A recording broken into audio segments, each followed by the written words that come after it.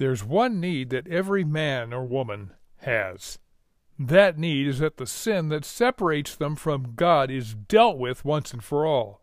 With that forgiveness, they can have a relationship with the God of the universe, now and for all eternity. That need, that forgiveness, comes only as we repent and receive Jesus' sacrifice on the cross for our sins, and we know his resurrection guarantees us eternal life. Once we know that, there's nothing that can stop us in what the Lord has for us to do, for his purpose for our lives. We become God-inspired and God-empowered to his glory. My guest today exemplifies that in every way.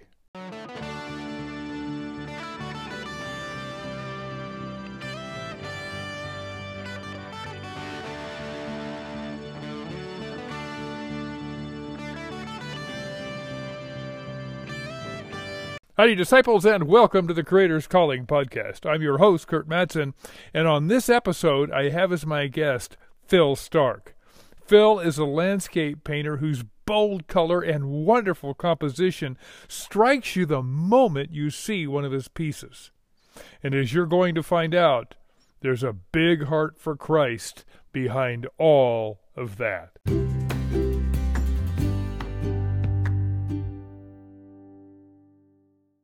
Phil Starke, welcome to the Creator's Calling podcast. Hi, Kurt. Thanks for having me. You know, I have been looking forward to this. I've admired your work for a long time, and I'm just so thankful that you took the time to come on the show and just see what the Lord's going to do. It's Yeah, I've been looking forward to it. So, well, let's start here, and then we'll kind of see what the Holy Spirit does.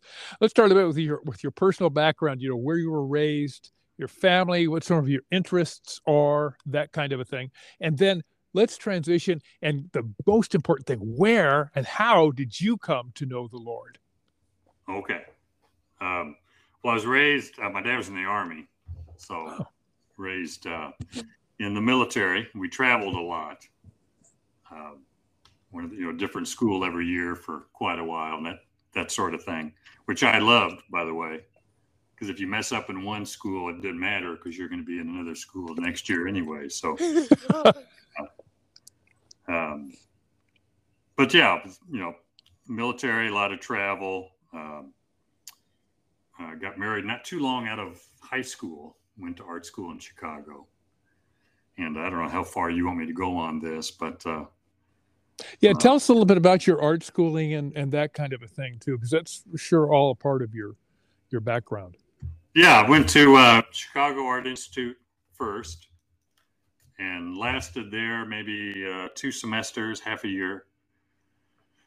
And it was kind of just a bizarre, this is mid-'70s or late 70s, so it was great place to do a lot of different things, but not necessarily learn how to draw and paint. So my wife had gotten a job at a bank, and she was working in the advertising department and was talking to artists, and they said, well, what's he doing there?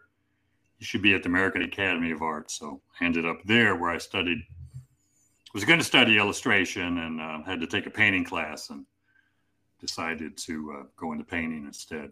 So now let me ask you this. When you talk about painting and illustration, how do you define the difference in those two things? Well, there probably wasn't a difference, back in the heyday of it, the 20s, 30s, even earlier, on up into the 50s. But the illustration at the American Academy was more about, you would trace your subject down. I mean, you still had to know how to draw and paint, and but it was just different. It was more technique oriented. As opposed to Howard Pyle and those guys, you really had to know how to paint.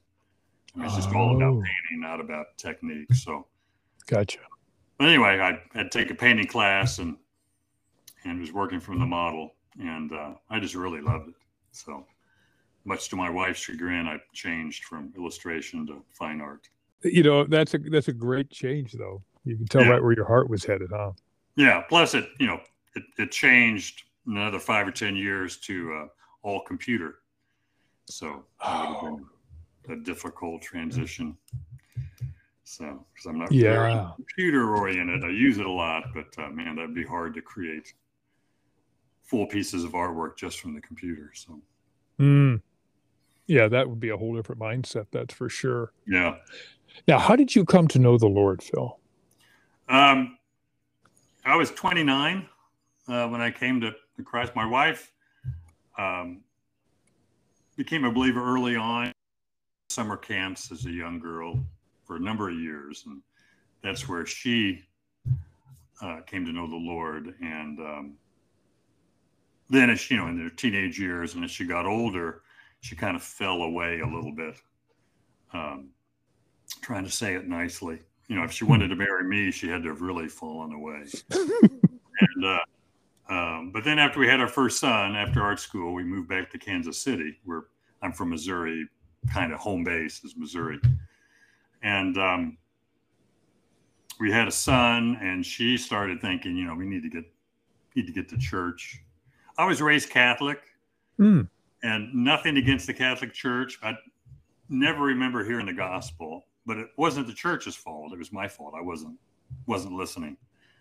I know a lot of Catholics with real strong faith, but anyway, I was not interested in going to church, but she was, and so nothing else. She would watch it on TV, so she would turn on these religious shows on TV, which I did not like at all. Kind of infuriated me, and so I was working during the day, construction. I would try and paint at night, so she would turn those on, and I would just go down to the basement to work. And as I'm kind of coming and going, I would hear a little bit, and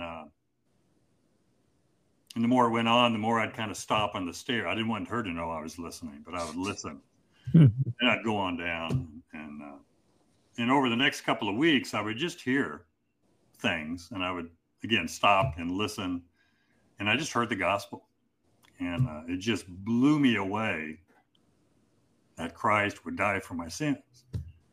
Wow. So that had a real strong effect on me. I mean, just hadn't heard it before.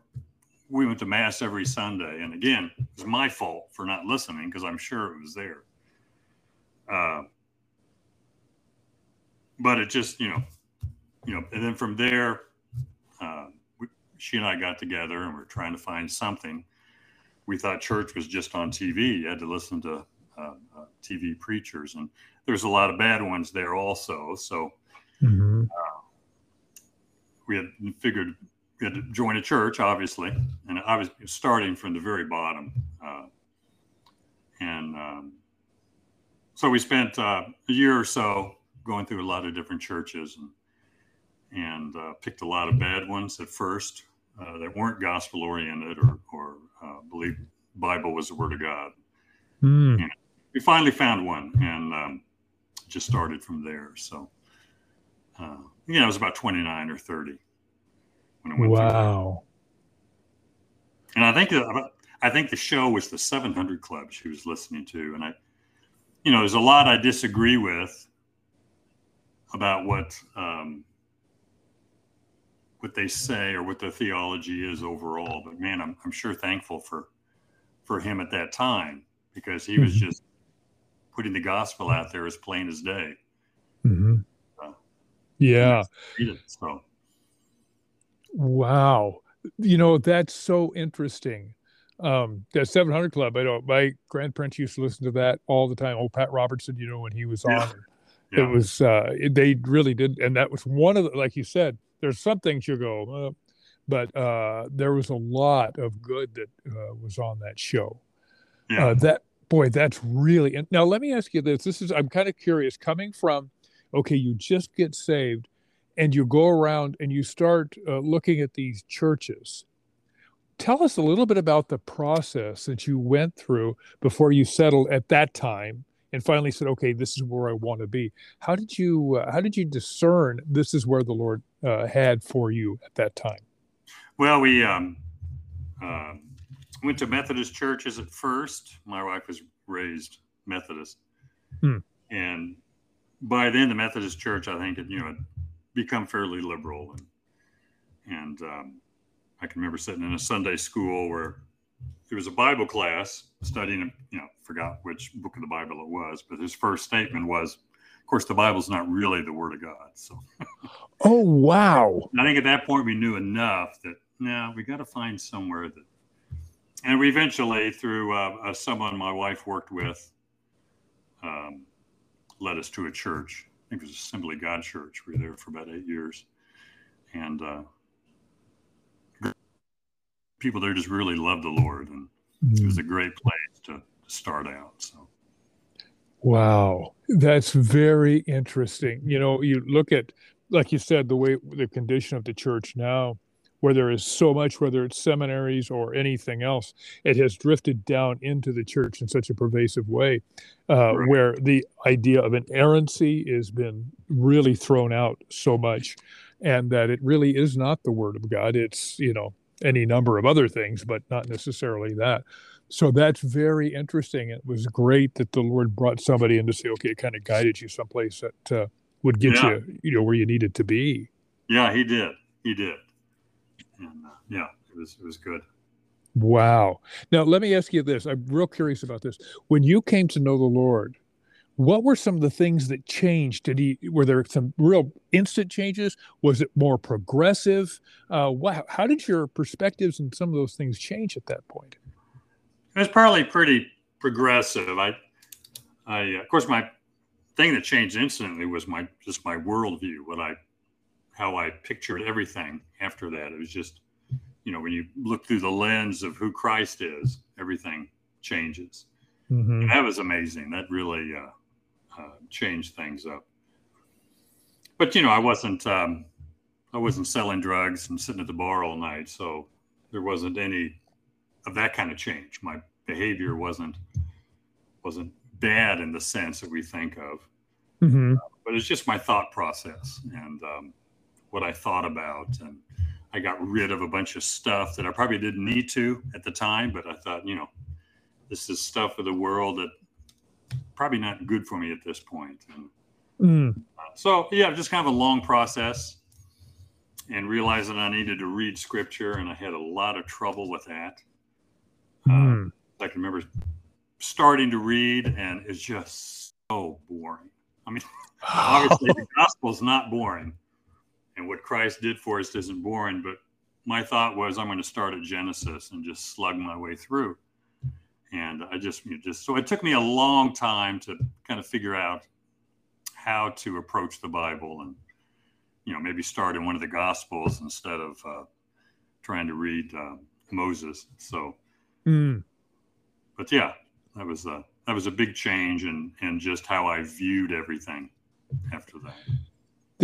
That's always a significant thing too, because when the world is becomes so much a part of our lives before Christ, and then when he comes in and things start to change, you really do notice this is different. And this, what I used to think isn't quite what should be. It's certainly not biblical, and this is where it needs to change. And the Holy Spirit starts to move your mind his direction.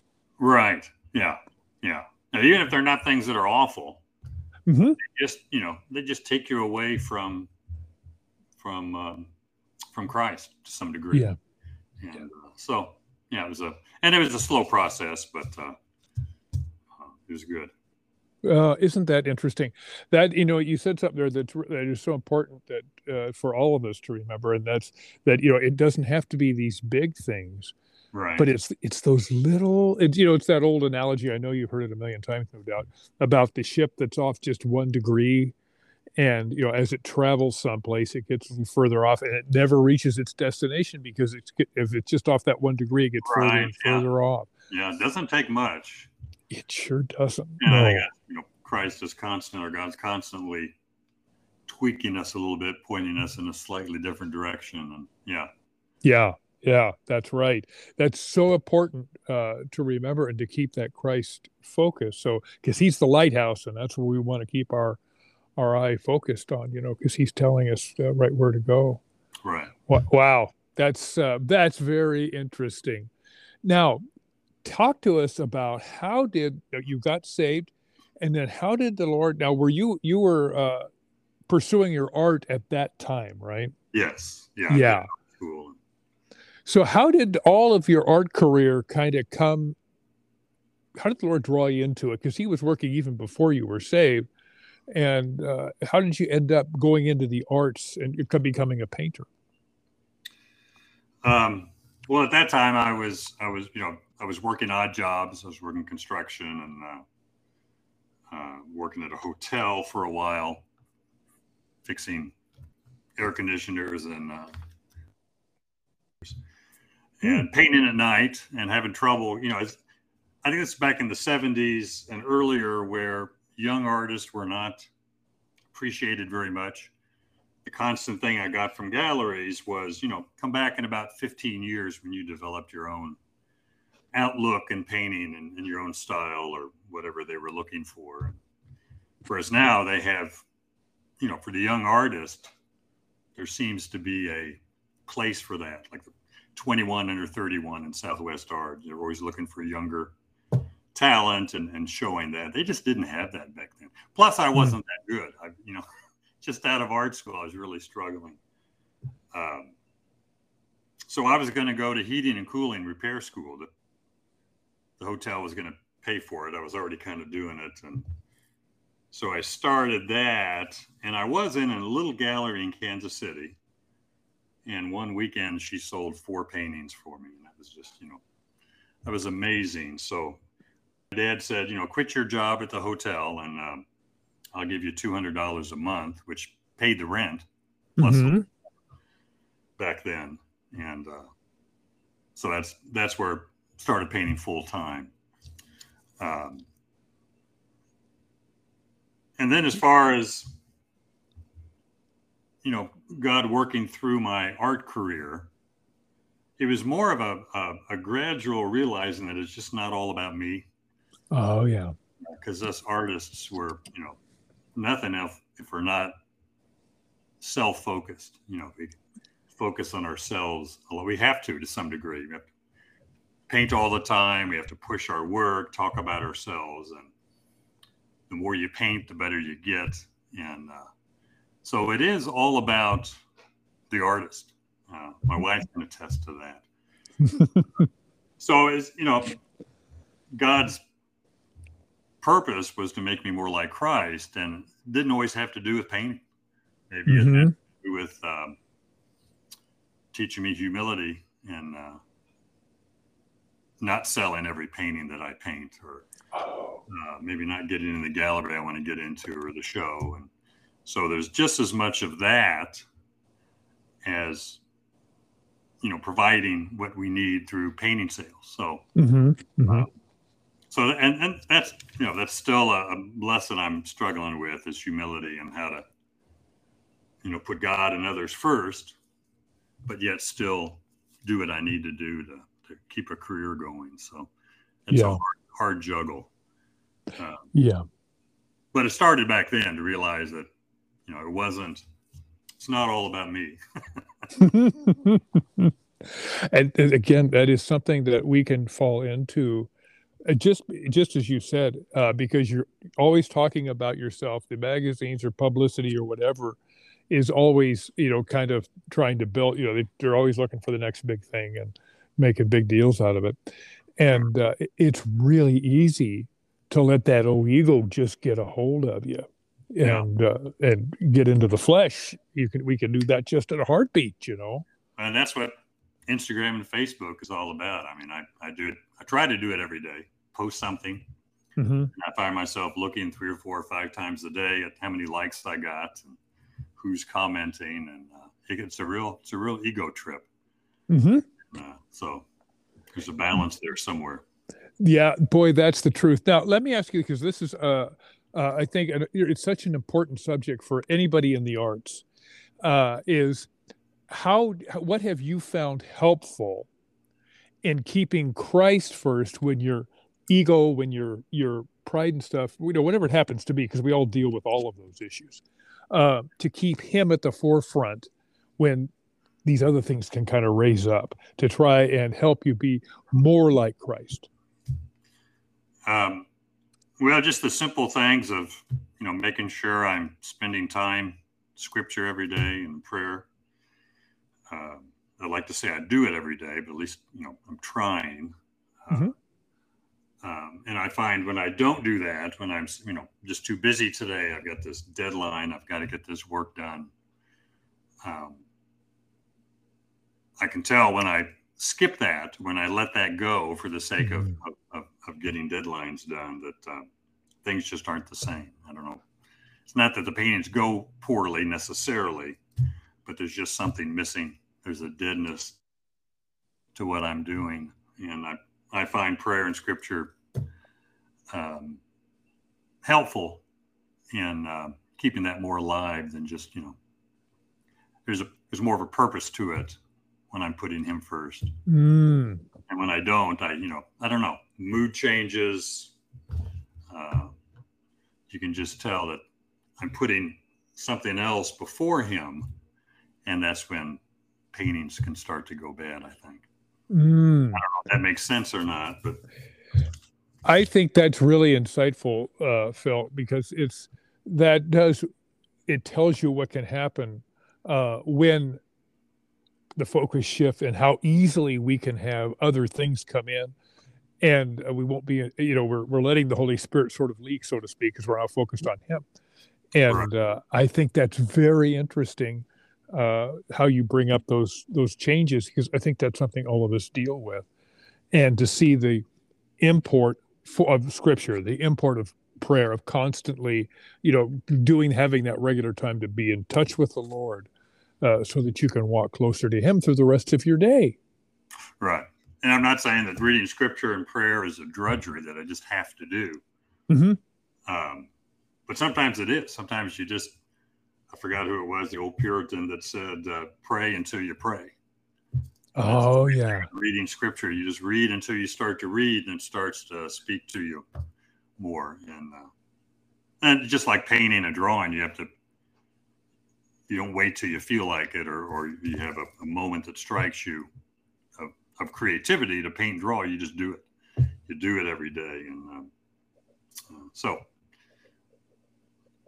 it just helps to make that decision and then move forward. There you go. That's good. It goes back. So it's intentional what you're doing there. Right. Yeah. It's a better way of putting it. I like that.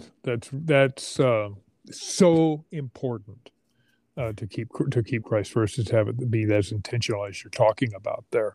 Right. Now, as the Lord, you've moved into this area of the arts. You work landscapes. You have your animals are in. You really have a lot of nice things. How did the Lord move you to focus on these things that you're painting now? Landscapes, the animals, you have a few buildings, a lot of, and the colors, all the rest of it. How did that become really where your focus is going to be? Yeah, I always liked landscape. In art school, it was figure painting. We drew figure in the morning and painted in the afternoon. But then in the evenings or late afternoons and weekends, just painted landscape and/or still life. So I found myself drawn to that more. Painting the figure, what it did for me is it made landscape seem so much easier. The figure is so hard to paint, but it is true. If you can paint the figure, you can easily paint a tree. And I didn't perfect the figure at all. I don't do it all that well, but it sure helps in learning how to create form in anything, whether it's a tree, building, horse. You can learn it best, I think, by starting with the figure. And then in the landscapes, I always like some human element, even though animals aren't necessarily a human element, but cattle, I think, are. There's a farmer out there somewhere herding the cattle or the horses or something. And the buildings, just the more solid geometrical shapes that are hard-edged. I like that contrast against the softer, more organic shapes of trees, mountains, shrubbery. Oh yeah. Landscapes full of contrasts: dark against light, warm against cool, thick paint against thin paint, but also sharp edged against softer, and man made against, God created, that type of thing. So I kind of Oh like boy. that mixture. That's very interesting because when I see your work, when you articulate it that way, you can really see exactly what you're doing there, and you've got such a wonderful way of expressing those things. Um, that whole explanation just made it all kind of come to life in terms of how you view things, which is great. It's part of what makes your work so individual, you know. No, thanks. I like that. Now, if in your walk with the Lord over these years, has there been something like a real breakthrough, something that really caused your walk with Him to move up a notch, so to speak? Well, again, the main thing was realizing in that struggle of self-centeredness, finding my Mm. joy in God, and painting second or third. To me, that makes painting so much easier when it's not number one in my life. There's just way too much pressure, and I had to make a Oh. bad decision. So, because for a while I would get so discouraged when things weren't going my way, and of course I've kind of gone over that before. But the other thing I think was having kids, and dealing with them. We were Hmm. very intentional about raising them up, teaching them about God, and bringing them up in the church. Hmm. And just doing that, I think there's something about teaching uh, that you teach yourself as well. And of Hmm. course, they're watching everything you do. And caught a few times by my kids who would shoot my words back at me. I wasn't doing. So he used them a lot, and still does quite a bit. My oldest son went to seminary, Mm. Southern Seminary in Louisville, and he started reading Puritans, Reformed theology, and he would send me the books, and that was kind of an eye opener. I couldn't read most of them. He would send me one by John Owen on struggling with sin. I don't think I could get past the first 2 or 3 pages, but they did have, fortunately, the comic book version. They have the small paperback version of the Puritans, and I would read those, and that really changed my, because it was more about the sovereignty of God. Oh yeah. What I had learned before, so that was a real eye opener of how I saw God, and so starting to read and learn from some of them, and he would, I would sit in on some of the courses he was taking. I wouldn't Mm. be getting any credit, but you can just hear them because they're recorded. I listened to those at Southern, and also Reformed Theological Seminary and Covenant Seminary in St. Louis. Hmm. I listen to those while I paint, and just learning that way, and understanding more of who God is Hmm. really helped. Well, boy, it's hard to beat. You talk about writers like John Owen and the Puritans, and that was just such solid things. In particular, when what you're dealing with here in terms of the sovereignty of God, Yeah, and right. being able to just listen to it like that. Yeah. Those courses are very interesting, and Wow. I need something in the studio anyway when I paint to kind of take care of that side of my brain that's too analytical. Hmm. It needs Hmm. to be doing something so I don't think too much, and listening to something like either, whether it's sermons or classes is really, really helpful.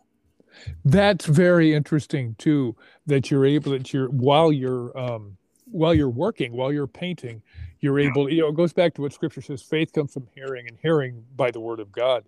And you're right. always just feeding yourself with this good, solid scriptural uh, input. Yeah. Now, it didn't work outside. I can't listen to anything outside when I'm painting.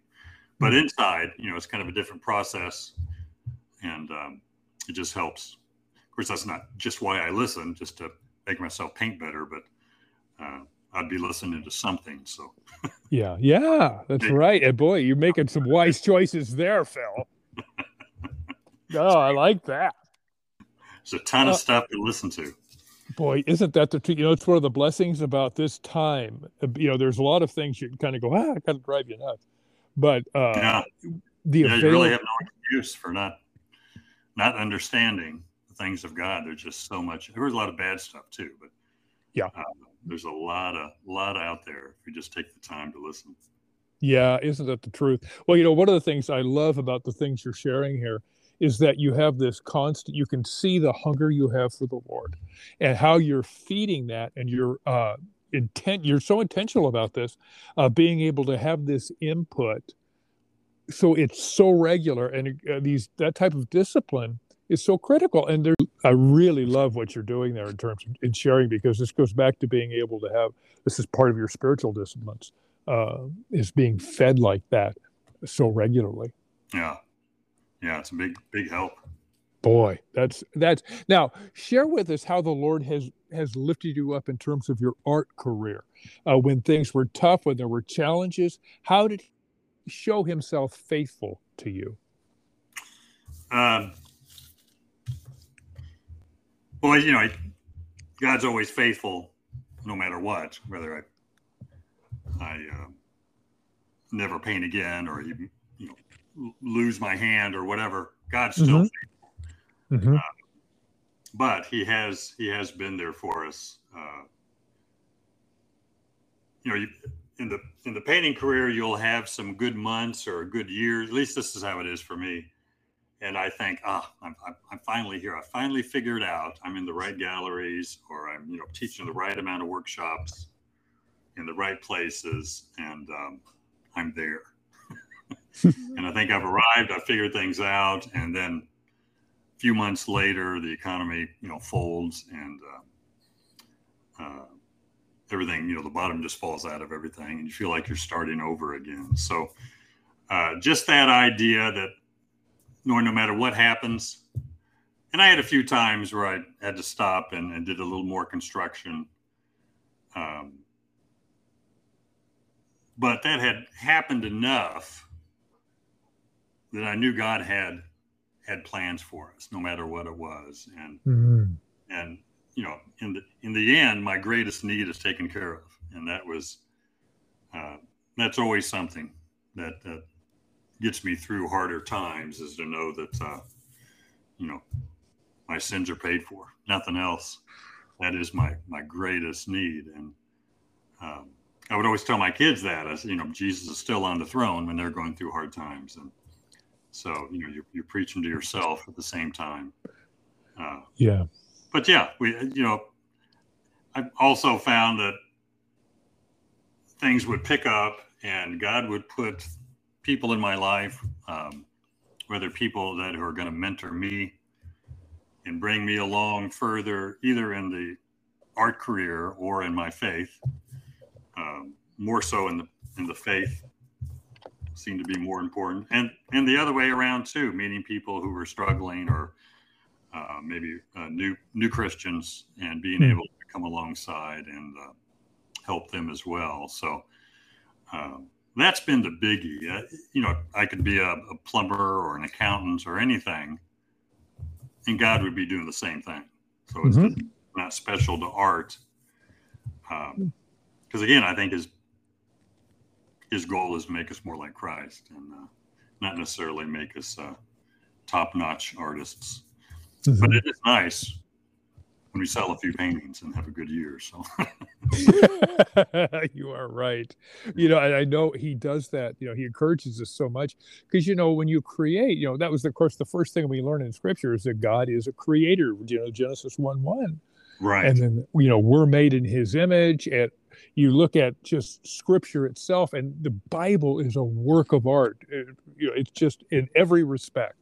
Yes. Yeah. And being able to have Him encourage you with those sales, and that is certainly a component of it, because you're speaking to other people, but it's Spirit empowered, because He's guiding all of this, and that's really important stuff. Yeah. But then being able to see, I love what you're saying too about He'd be doing that with anybody, which is absolutely right. Yeah, I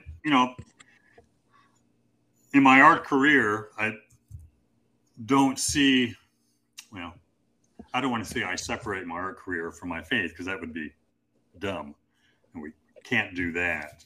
Mm-hmm. But I guess I'm, struggling with how my art affects somebody, or how is God using my art. And it seems to me it's been more in just relationships than it is what I'm actually painting, whether it's, what gallery I'm in, or show I go to, or where I teach. I have an opportunity to be a witness to him more through words, and of course, I think people can look at my art and see creation, but I don't think they're going to get the gospel out of visual aspects of painting. It has to be more, verbal. Mm-hmm. So, Mm-hmm. and that's kind of a struggle too. What's my purpose in painting? And it seems to have been more relational with the people that God's put in our paths because of my career. Mm-hmm. Well, that's, you hit on something I think that a lot of us struggle with is how is this being effective for the kingdom of Christ in this world? Right. Being a painter, being an artist, and it wouldn't matter if it was painting, it wouldn't matter if it was music, all the rest of it. But it is certainly a struggle. And I really love what you said there, because I think you're exactly right. And so much of the time is that it's that relationship that the Lord brings people into your life, and there are people that only you are going to be, he's going to use you to minister to those people, because they'll listen to you because of who you are and how they view you. And those are powerful things. Yeah. Yeah, that's true. That's true. Now, let me ask you this too. In terms of when those opportunities come along and you're relating to people and talking to them, how are some of the ways you can overcome, or you've overcome, being able to step through the door to witness of Christ when that door opens? Gosh. Well, it's usually through a developed relationship. Mm-hmm. I'm not real good at, just meeting somebody and asking them if they know the Lord yet or not. Mm-hmm. That cold call type of thing. But I have, again, through teaching and just relationships of other artists, and whether it was galleries or painting trips, developed a relationship where I can talk and ask questions. And sometimes it just kind of opens up. People have asked me questions, but there's usually something, and it can be art related, that can bring out a discussion. So it's been a number of different ways like that. But it's usually where I've developed more of a friendship or some kind of relationship that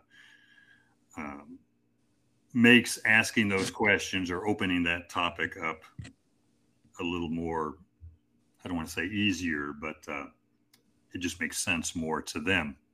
I see. Mm-hmm. Yeah. And there has been a few times where you just feel like, gosh, I'm just going to say something just because they're there. This opportunity is here, but it's usually through relationships. That's so good there, Phil, because, that's, I think for a lot of people, that is, it works that way because, the Lord everything is so relational. And that's what you're talking about, is a relationship with the Lord. But Right. Just knowing that, I'm not the weird one if most of my ministry is through this open door of relationship that the Lord has given me. And then he opens the right doors to be able to minister to them. Because some people have that gift of evangelism, and they can go out and just, and talk to anybody, and they have a whole different ministry. Yes. Yeah. But I love what you said there in terms of being able to say, okay, here's a relationship, and once the relationship is kind of built, because it was so many of the people that you meet at a show that different artists meet, they're people that wouldn't necessarily you wouldn't have access to, because of their station in life, that a lot of people would never meet, but you do. And Right. that relationship builds, and then the Lord takes it from, builds it all and opens those doors from there. Right. Yeah. Yeah. I like that. That's really good. I think we all need to hear that. that we're not the odd ones if we're not don't have that gift of evangelism as some people do. But Yeah. we can present the gospel in another way, Yeah. and it's every bit as powerful. That's for And there are sure. certainly opportunities. I mean, where it's pretty obvious they just say something, and and I've messed that up enough um, where I've let that pass. That try not to do that as often as I used to. So yeah, something I've kind of built up and developed, and that's be a conscious thing that you really work at. Yes, that is so true. That's another great word. It is something because none of it, it's the Holy Spirit can move us, but you have to develop our being able to step out in that boldness, that faith, and hearing His voice. And you do. It's a maturity thing as you grow in the Lord. Yeah, it is. It is. Oh, I like that, Phil. That's really good. Uh, when you go through your career in that, and you always hit these walls of discouragement. What's a way that the Lord has encouraged you when you're really down in the dumps? What's something that has really picked you up, or how has He shown, encouraged you, built you up in those times when things are really miserable? Um, yeah, it is hard, but the more that happens, again, when you have a economy goes south or you don't get in a show, and of course, I've been rejected from enough shows and galleries over the last 40 years that I'm used to it, but still, it stings pretty good and it can be real discouraging. Um, but again, just the knowledge of who I am in Christ. I don't know if that, it's nothing dramatic. Mm-hmm. My kids are a big help. They're, I got a son that's a pastor in New York City, and it's hard to be a pastor anywhere, but especially in Manhattan, and Oh, just the wow. he goes through.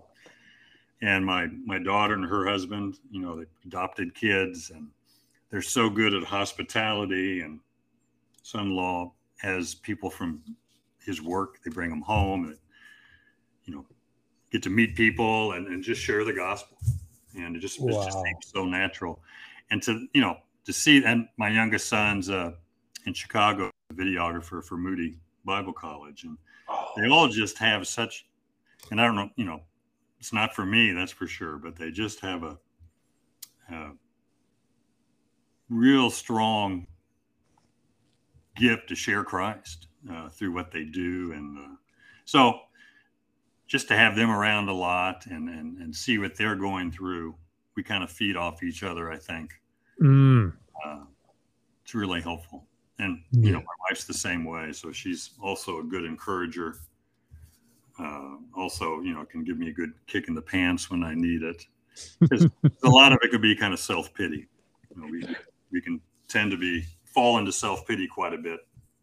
Because again, it's all about us Yeah.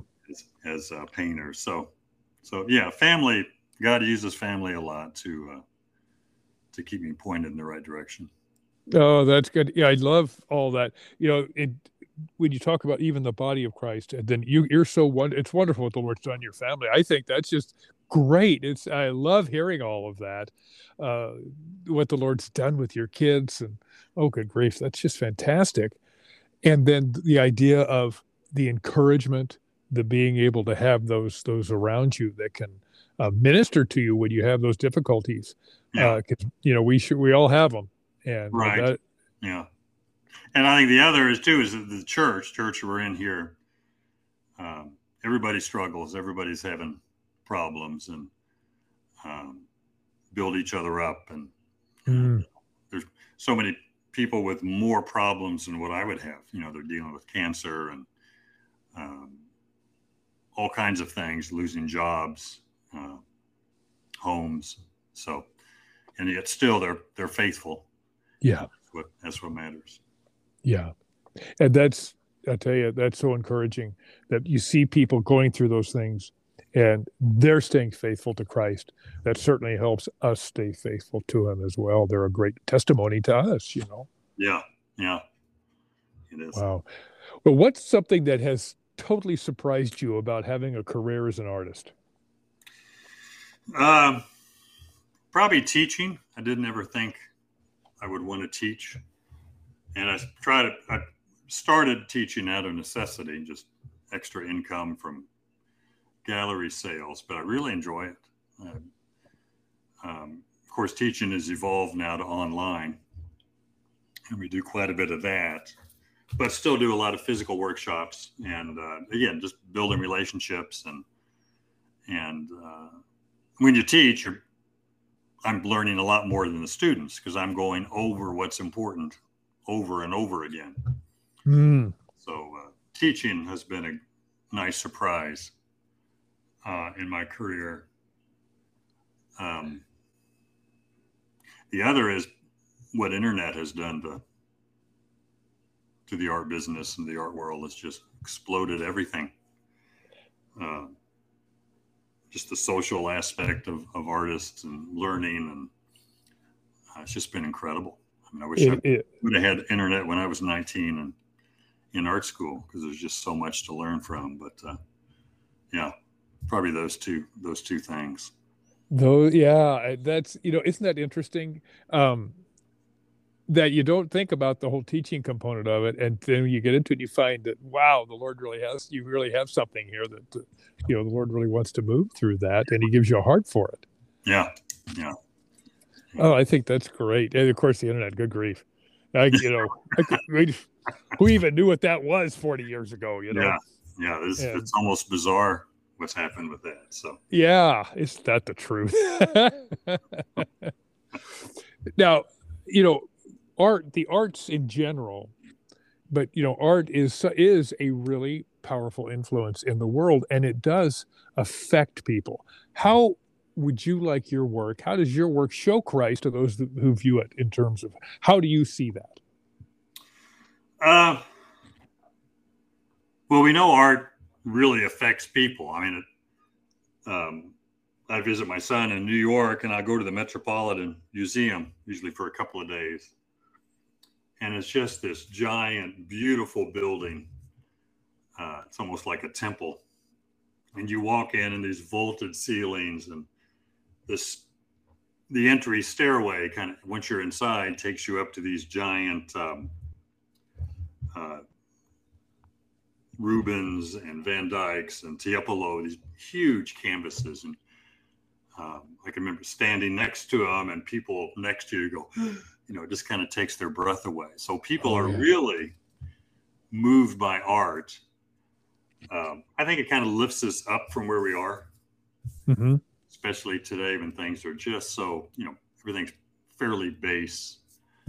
Art kind of takes you away from that, and takes you into beauty, or maybe even a realization that there is a creator out there. Mm-hmm. And so hopefully that's what my artwork does. I know it doesn't speak to them of the gospel. I was listening to somebody speak against the idea that he heard someone say, well, we have to share the gospel and sometimes use words. His point was, we have to use words all the time to share the gospel, because they're not going to get that visually from just what we're doing necessarily, or from artwork. But hopefully can spark some question of, creation, and just feeling that there's something bigger than ourselves. I know that's fairly large and vague, but and again, to me, it kind of goes back to relationships. I've developed relationships with collectors and students and other artists, I think, through my art, where I can develop that kind of relationship of sharing the gospel. So yeah, I don't know if that's a good answer for that. I don't have any big vision of my paintings bringing someone to question whether there's a God or not. But again, it can be a relational thing. Yeah. I think that's good, though, what you said there, Phil, because it is a window into, there's this analogy, and I know you've heard it, that people, and C.S. Lewis is the one who came up with it, and it's the idea that we feel like we don't belong here. Yeah. that we belong somewhere else, and everything people are searching. Where is this somewhere else? And art can certainly be a way of beginning to present that there is a reality that's beyond our ability to comprehend, and it's beautiful, and it's a window, and that's what opens those relationships, which is then the place to share the gospel. Right. So, Yeah. yeah. And I've heard so many. I always bothers me that saying, preach the gospel, use words if you have to. Well, that's Paul told Timothy point blank, preach the word. It's like you have to, and faith comes by hearing. Right. So, but the art world shows that, like you said, about the idea of the creator. It can be extremely profound when people view it, and especially when you have the Holy Spirit filling somebody, they're creating, and so it's a spirit empowered creation, no matter what it happens to be. Right. Yeah. And we don't know what he's going to do with that. That's right. Yeah. Yeah. It's hard to figure out sometimes what he's going to do. Yeah. And that's the nice thing about it. If we could figure it out, you certainly wouldn't be God. So. No. Yeah. It's boy howdy. I got no ability to do any of that. That's for darn sure. No, when you look at your painting and that, tell us, what do you think? What makes for a good, solid painting? What are the important components as far as you're concerned in good work? When I first got into painting, I think because of color, we just love color. And then the more I studied it, the more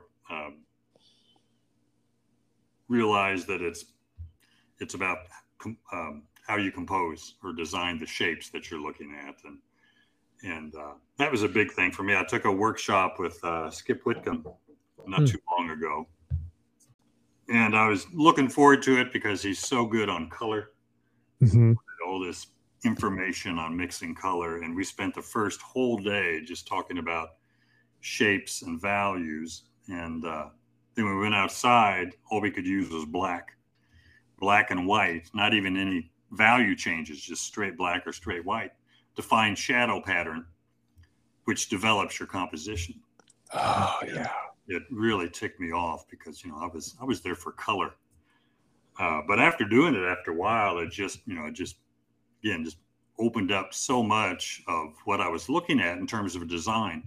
I realized how important design was and how color is pretty much just a choice. So for me, composition and value, and then that kind of develops your sense of color out of that. And I think it's an easier way to learn than jumping right into color. So composition and value were the two things that move it for me. So that's very interesting. That's very interesting. That seems like that would be a great exercise. Yeah, it really is. And it speaks to the idea of doing thumbnail drawings where you find the shadow pattern, which I do before every painting, thanks to Mr. Whitcomb. So, isn't that good? Now, tell us a little bit about your process in terms of how you go about choosing your subject and that kind of a thing. I do a lot of traveling. I take 4, sometimes 5, probably 3 or 4 large painting trips a year that can be a week or 2 weeks. Pick an area of the country and paint for a week or two and do small drawings and small color studies, and then take billions of photographs, and then come back to the studio and design those. And I'm kind of new to this area here in Georgia, so on the East Coast, so I'm taking shorter trips and exploring the Blue Ridge Mountains.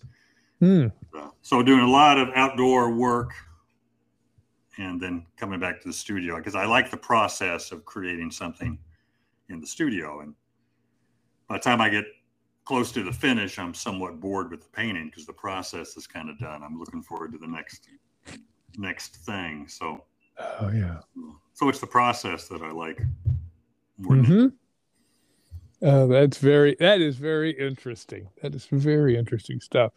It's so interesting hearing how everybody goes about doing what they do because it's so individual, Yeah, right. Yeah, everyone sees it, which is good. It is. That's absolutely right. Painted the same way. So. Yeah, nobody would want to go to an art show then. That's right. It's hard enough to get him to come now. So. Not if Phil Stark's in the show. I can see it all now. Now, if who from history would you like to have as a mentor in your faith and in your art? No, man, that was such a hard question. I got to pick someone theological and old. But I'm reading a book now. Not straight through. I just read a little bit once in a while. If I get 3/4 of the way through a book, I consider it read. So I see. But it's a collection of Puritan prayers called Valley of Vision. You probably. Oh yeah, I know that book. Yeah. But it's just common everyday Puritans back in the day. Not heavy theologians, but and the way they prayed and did devotions was just phenomenal. So just to be able to sit down with a group of people who are just faithful, doing everyday, ordinary things, and then to think of God like they thought of him would be really interesting. I would say one of the theologians, but I can hardly read their books, so I probably wouldn't be able to talk to them very well either. Art-wise, I've always learned a lot from looking at, and I was able to, when I moved to Arizona, I was able to see a lot of original Hanson Puthoff and Edgar Payne. But yeah, California Impressionists, I've always really enjoyed Hanson Puthoff's. I mean, his stuff isn't mind-blowing, but it's just really good. I've always enjoyed just looking at it. So picking his brain would be good. Well, that sounds pretty good. That would be all right in both of those areas, I'll tell you. That's great. That's great stuff. As we get ready to kind of close everything up here, is there a particular passage of scripture that has, Lord's been ministering to you recently? Yeah, we were doing a study in Psalms at church. Just a lot of it has to do with humility before God. And so Micah 6:6-8, where towards our verse 8, saying, what does the Lord require of you but to do justice and love kindness and to walk humbly with your God? I mean, that's pretty much the two things. Love God with all your heart and others as yourself. That's kind of wrapped up in there. So that's been kind of where I've been at lately, scripture-wise. And that'll change in a couple of weeks. And so that's good, though. That's that's what you want to have it doing, where the Lord's ministry just changing and pulling you along to new places with it. That's great. What a great passage, though. That's so good. And boy, like you said, it's something that we sure struggle with, and that's the place to kind of keep your focus. That's for darn sure. Yeah. What's a kind of a final word of encouragement for those that are listening? Well, just the idea that he never leaves us, never forsakes us, even when paintings are going bad, or if we never get in the gallery we want. Our greatest need is already taken care of. So just knowing that who God is, has always been a big encouragement to me. And it's an active thing you have to keep up, because everyday life will just smother that if you're not pursuing him. So that would be my one thing of advice. That's really great, because you are so right. And I love how you phrase that. Life will just smother you if you're not pursuing him. That is really true. Boy, that's a great way to put it. How can we pray for you, Phil? Oh, gosh. Pray for my son who's pastoring in Manhattan. Hey, what's his name? John Starke. Okay. He's got a small little church there, and they meet in a school on Sundays. Oh, yeah. And, so, it's more one-on-one ministry, because people don't like coming to church in New York. So, he's doing well, but there's always struggle of when you're ministering in a place like that. So that would be a big one for me, I think. Okay, super. Okay, disciples, We know what we're going to be praying about now. It's good. And how can we keep in touch with you, Phil? Well, I'm on Facebook and Instagram. philstarke.com is my website. People can contact me there, or philstarke@yahoo.com. I forget to check the email on the website a lot. So just philstarke@yahoo.com is a good way to get in touch with me. Well, I'll put all of that in the show notes. So disciples, you can get a hold of Phil and just let him know how the Lord's ministered to you. Phil, I want to thank you so much for spending time with us and all that you shared. There was just a lot of great wisdom there. Yeah, I'm so thrilled, and just thank you again so much. Oh, sure. Thanks for having me. You bet. And disciples, thank you for listening to the podcast. Now, don't forget to share the podcast. You know, Phil has shared some wonderful things with us. If you know somebody who needs to hear that, these are just a word from the Lord, send them that podcast and let them be encouraged in the Lord. Let the Lord use that. And please write a review on the podcast as well. That will help us get more visibility as we go along. You can keep in touch with me on Instagram or on Gab at The Creator's Calling. The music on the podcast is by Chris Mattson, and you can follow him on Instagram or YouTube at Chris Mattson Worship, and subscribe to the podcast so you don't miss a single episode. And please join me next time as together we follow Jesus and listen for the Creator's calling. Bye for now.